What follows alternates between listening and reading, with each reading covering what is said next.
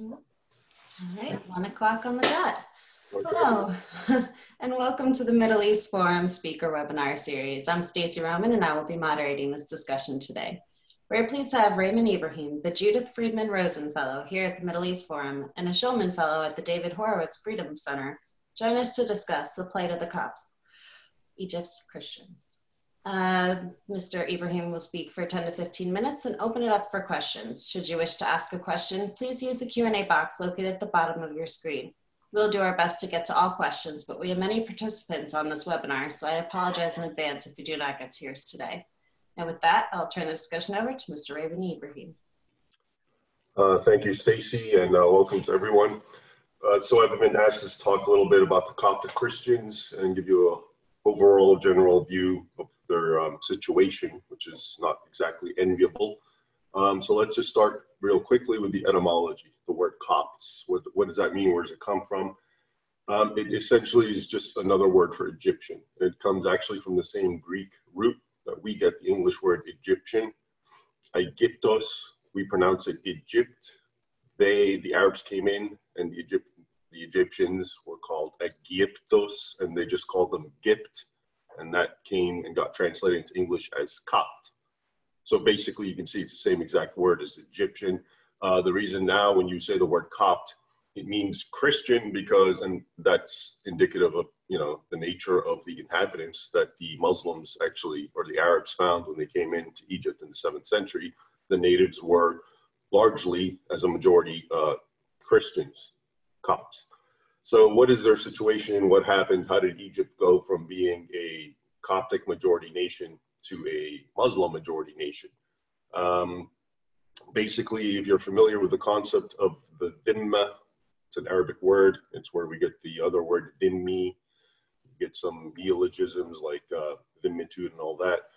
The word dhimma basically was, and it straight just back into Islamic or Sharia law, and the Quran has antecedents, and it's basically if you're a non-Muslim person of the book, which specifically means Jews and Christians, you can maintain your religion, but you have to pay a tribute, a jizya, and that has its own legal interpretation, but long and short of it is you pay it. Some people define it as a tax. You had to pay tribute, tax, but then you had to also accept a very inferior position in society as a Christian or a Jew. So for example, there's a long list of what you can and can't do. You can't rebuild churches, you can't build new churches. This would also go for synagogues, of course, and any other peoples also would fall under the Ahl al-Dhimma or Dhimmi peoples, even though it wasn't technically applicable, but over years, for example, even Hindus who are considered pagans or polytheists were given sometimes once when it was opportune, they were given that status as well. So it wasn't just limited to Christians and Jews. However, the point is it was still a second-class citizen type thing, and it made just that alone, there was no social mobility really. You're not going to get the good administrative jobs. You're not going to be part of the military. So for example, one of the apologetics to rationalize the idea of jizya and the dhimma that comes out of academia goes like this. They say the reason Christians and Jews had to pay jizya, tribute, tax, is because they were exempt from the military. Well, they were exempt from the military because they were infidels, and no fighting Muslim engaged in holy war wanted a Jew or Christian next to him because they weren't trustworthy and it was bad for morale. That's why they were exempt. So that's just one quick aside. Anyway, so this has seen this system, which was entrenched in a nation like Egypt, but virtually all nations that got conquered by Islam and had people of the book in them generally, have gone from being, for example, same thing in Syria, it went from being really Christian majority in North Africa, Anatolia, Asia Minor, when the Turks came in. They all went from, of course, being Christian majority to Christian minority, Muslim majority. So that demographic shift is largely due just to that, this institutionalized form of discrimination. Now, put that aside, and then you also have sporadic bouts of persecution, outright persecution. So churches being burned. I'm still being historical here, pre-modern era, but churches being burned, Copts and others being massacred. Other Christians, of course, and Jews and other non-Muslims were also experienced the same sorts of things. But it's really good to talk about the Copts because they're very paradigmatic of the overall situation, because Egypt was such a heavy Christian region, and that's why you still have about 10%, possibly more, arguably more, of Egypt is still Christian, which is very telling, because if you look at other Christian majority regions like North Africa or Syria, certainly Asia Minor, Turkey, you can see that in those areas, Christianity has almost disappeared. So what we're watching right now in Egypt and discussing is actually a replay of history, and I'll get into that.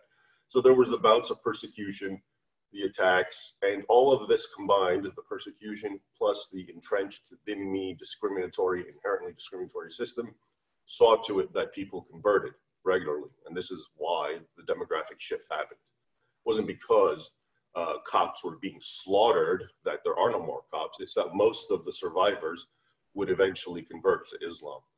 I'm reminded of one of the primary sources for Egypt's medieval or pre-modern history is his last name. He's a long Arabic name, but El-Makrizi is what he's known as. I think he lived in the 1400s, and he wrote about the Mamluk era, but he also wrote before that. And what I found striking is if you read his passages, and he's still writing at a time where the Copts or the Christians are the majority, the Muslims aren't.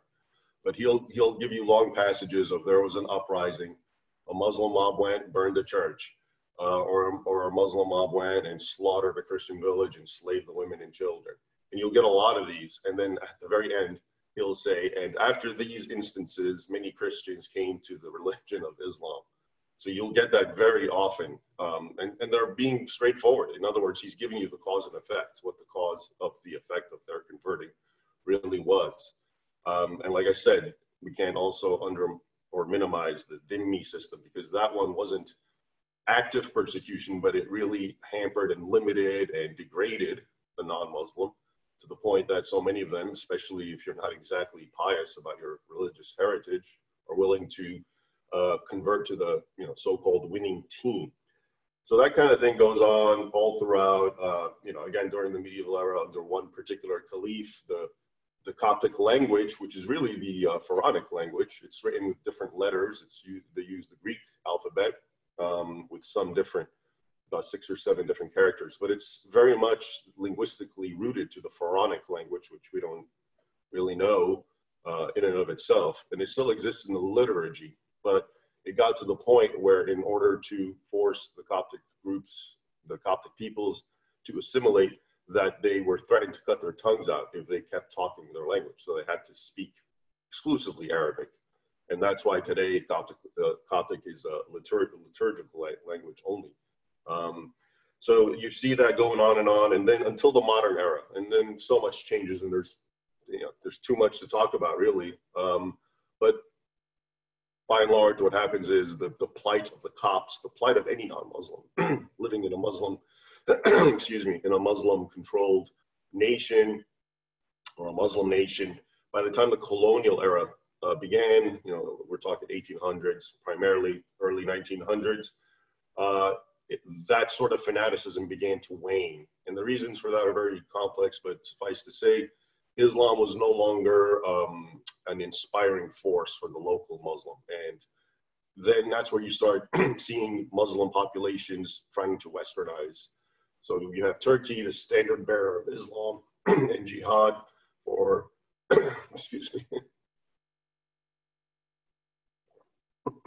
for several centuries. Turkey actually under Ataturk and during this secularization, they actually jettisoned the Arabic script. They adopted the Roman alphabet. Islam was, very separate from politics, and you see that in other countries, not as extreme as that, but also in Egypt, for example, you had nationalism became now the new thing, Arab nationalism, and religion was more or less sidelined, which was good, of course, for people like Copts and any other non-Muslim living in a Muslim majority nation. And that went on for a while, and during that era, so if you go back a few generations and people who were born, turn of the 19th or 20th century, 1900s, early 1920s, 30s, those people, when you talk to them, things like persecution is almost non-existent. Discrimination is still there. It's very minor, but things are a lot much better than they were in the pre-modern era that I was describing. Anyway, now we've come back full circle and we're starting to see the sort of pre-modern mentality resuming again.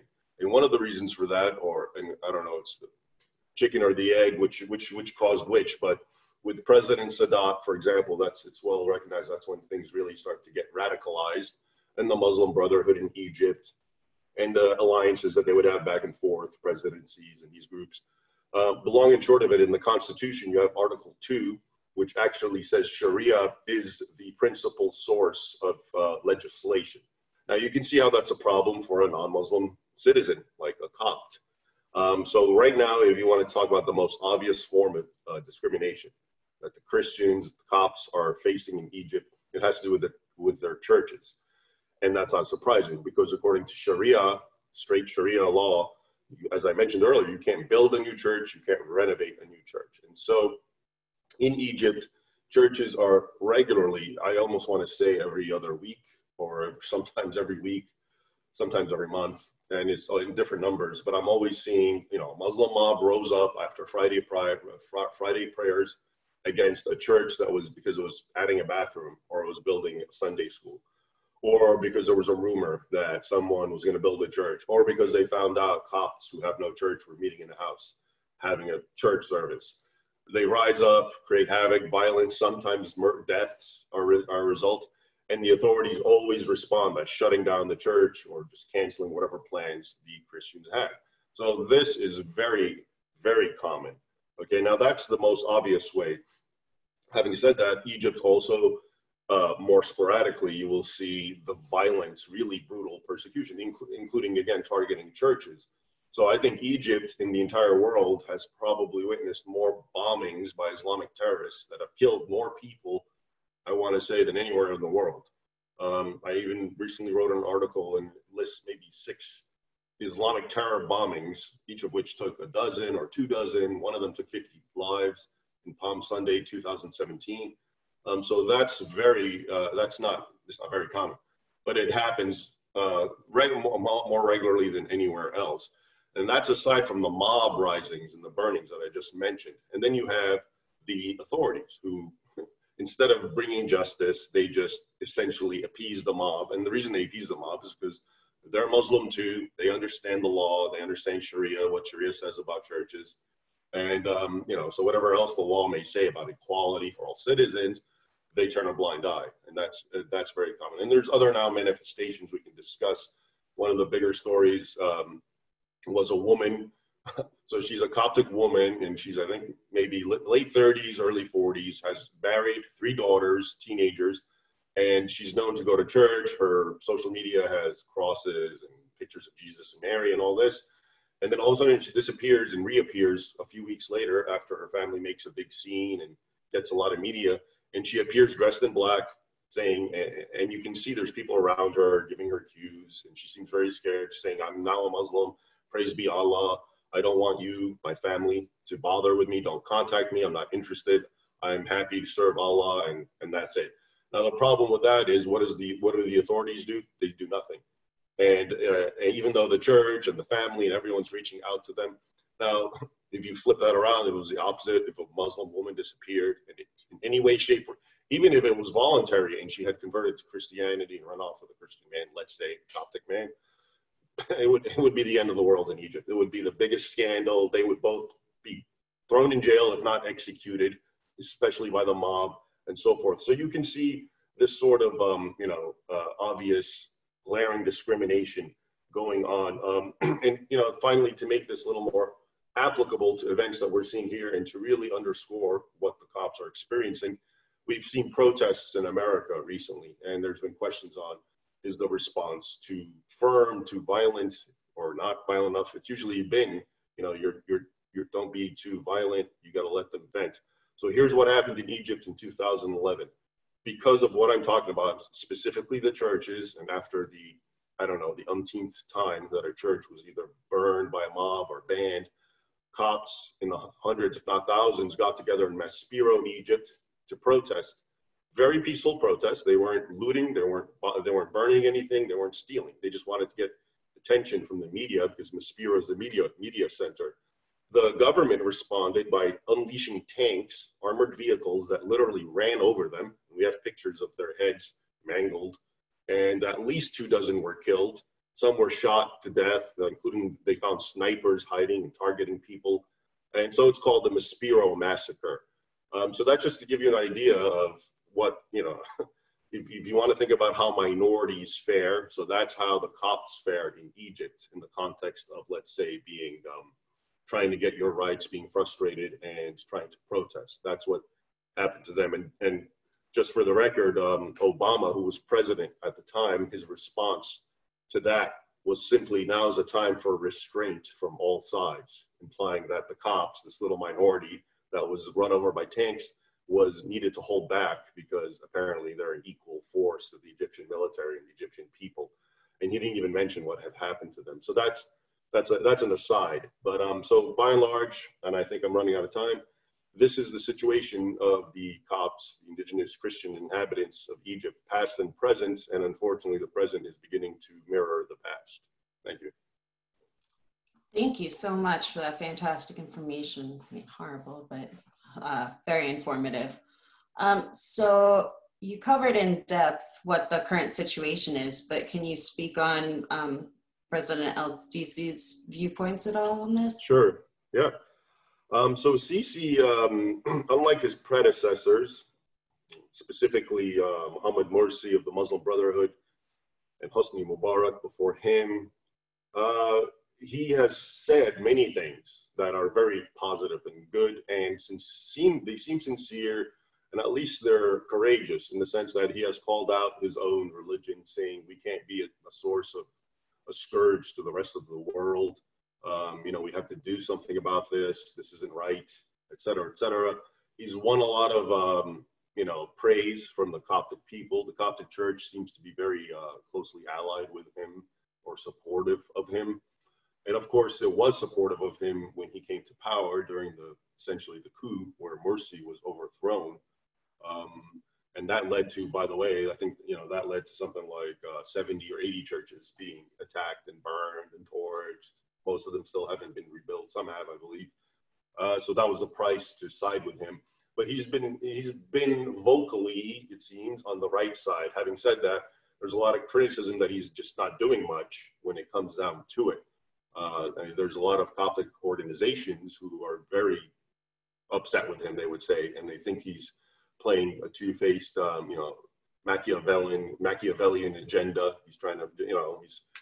On the other hand, objectively, it seems, I can understand. I'm not trying to justify or excuse him, but it seems I can understand because what's happening in Egypt is not a top-down thing. It's a bottoms-up thing. It's a cultural thing. These ideas, these anti-Christian, anti-Coptic, anti-church ideas, anti-Israel, they don't come from the leadership. They're kind of in the ground. And the leadership can either go along with it, like someone like Mubarak did, or certainly Morsi, or they can, go against it. But how much, what are they willing to do? So you can publicly say a few words, which is what he's done, but to actually fundamentally change it, which would be admirable, and I'm not saying it's something that can't be done. I think there would be a lot of support for it because I think there's a lot of Muslims in Egypt who are moderate and who would like to see a sort of ease on this sort of radicalization that continues in that country. So it's very ambivalent, his approach, but it's politically it's understandable. I think what he's doing. So and if you talk to your Copts, a lot of them like him, but some really dislike him and think he's the most Machiavellian of them all. He's like playing some deep game, shifting everyone against everyone. Thank you. So you were talking about the media coverage. Do you think that how Muslim countries treat non-Muslims is being covered enough or in depth enough? Oh, not at all.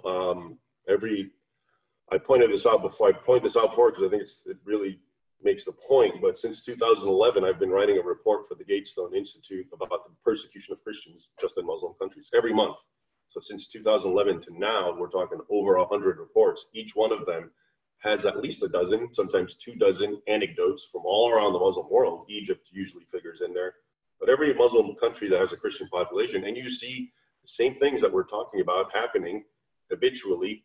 And most of the people who are reporting it, it's either non-English languages or smaller activist sort of websites and humanitarian websites.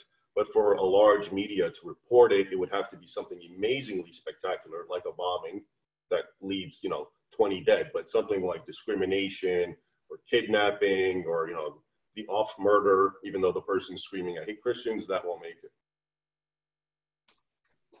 That's a shame.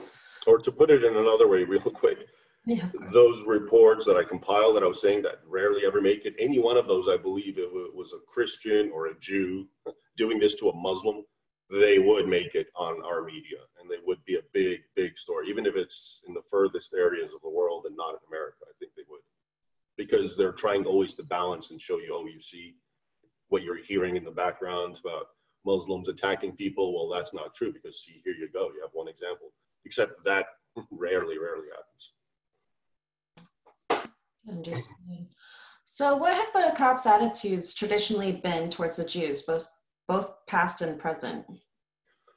Past and present. Well, past, I'd say there was a large Jewish population in Egypt and Alexandria, especially during the Muslim conquest. So there was obviously a Jewish population there.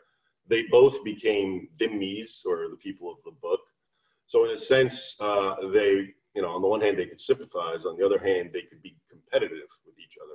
And you see this very often where you have two dhimmi groups under Islam, different ethnic or different religious groups. They become rather competitive. You see this, for example, in Spain. Who can curry the favor or be on the side of the leadership, the political power, the Muslims. So you've had that historically, but you've also had agreement. In the modern era, I'd say there's two views. I believe with Pope Shenouda, he actually, again, and this goes back, if you recall, I mentioned nationalism became a big thing in the early 20th century. So during the nationalist era, and that's what I think he was born maybe 1910 or 20. So he was raised in that idea where Egyptians are one people, we're Egyptians, where it's, the religious thing is there, but that's spiritual. So when it came to politics, they very much would just go along with whatever the Egyptian public or state itself felt towards the Jews in this case, for example. But I believe I know, and I don't know too much, but I'm pretty sure he had some sort of ban that he didn't want cops to go visit Jerusalem as a sort of protest against Israel. I believe that's been rescinded with the new pope. And more generally, the Coptic people in general, when you talk to them, are sympathetic, and they actually, when they look at Israel, the things that I'll hear is kind of like, good for them. I wish we could do that, because what the Israelis did is they went and reclaimed their homeland and they live in it. So, well, the Copts are actually living in their homeland, but it's occupied from their perspective, even though it's been almost 1,400 years, by another group. So it'd be great. And in fact, a lot of people, Muslims, will accuse Copts of trying to create their own independent state in Egypt. And they'll even cite, that they're trying to copy the Israelis, or sometimes they're even getting aid from the Israelis, which of course is not true, because they're just in no position as a 10% minority to do anything like that. But yeah, the bottom line is that it differs. We were going to ask, and but the church's position, like I said, has went from the Shenouda one, which was a little more, conservative, you want to say, to being a little more open, I think.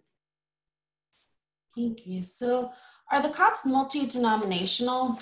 Do they relate to any of the mainstream or not so mainstream Christian denominations, which we see in the US? Yeah, so the Copts are technically Orthodox.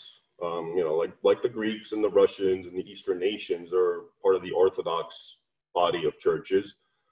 Now, if you want to get technical, at the Council of Chalcedon in 451, there was a break, again, probably over something that today we would call semantics. And even the churches, the Orthodox churches, have met together and unofficially said it is. And we believe in the same exact thing. We just didn't word it the same way. It had to do with Christology and all that. Anyway, so no, they are Orthodox. But it's an interesting question, because the Copts, in a way, remind me of the Jewish people in that it's an ethnicity and a religion. So when you say Copt, it doesn't mean you're a church-going Christian necessarily. It's an ethnic designation in a way, but it also, of course, connotes the idea of a Christian, and a lot of Copts obviously do follow the Christian faith. But the long and short of it is they're part of the Orthodox denomination.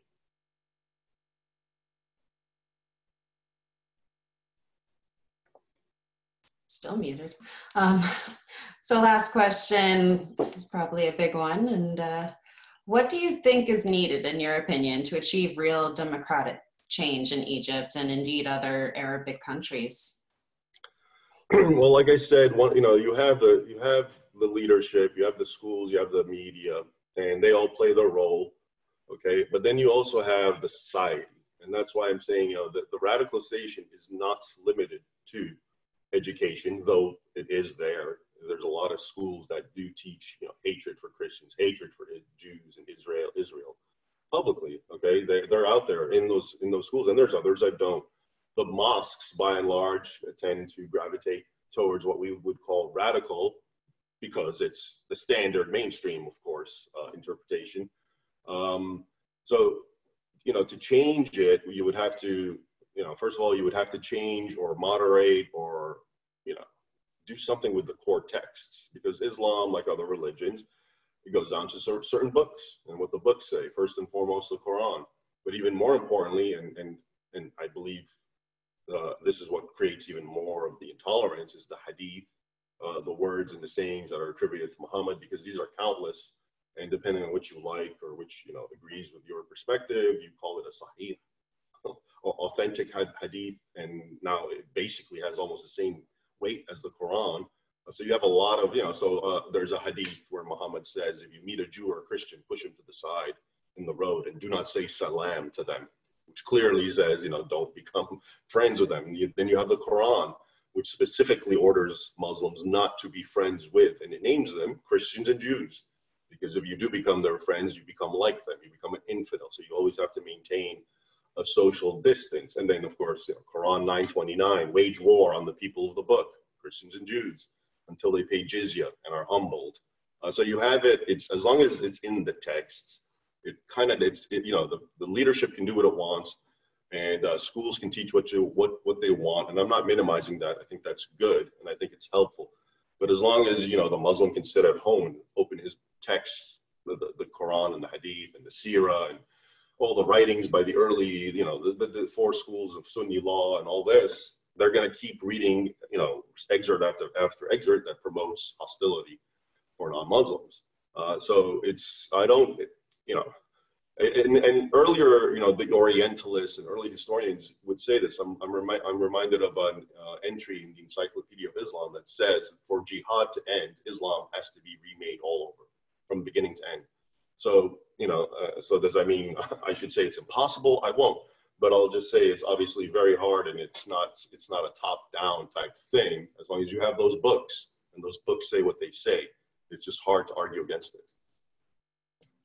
Well, thank you so much. We've unfortunately come to the end. We have quite a few open questions still, so we'll have to have you come back and speak with us some more. Okay.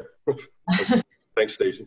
Of course. For our viewers, please be sure to join in for Ashley Perry's weekly updates every Wednesday at 3 p.m. Eastern. On Friday, we have Wolfgang Geest Schwanitz join us at 1 p.m. Eastern to discuss Grand Mufti al-Hassani's influence abiding impact.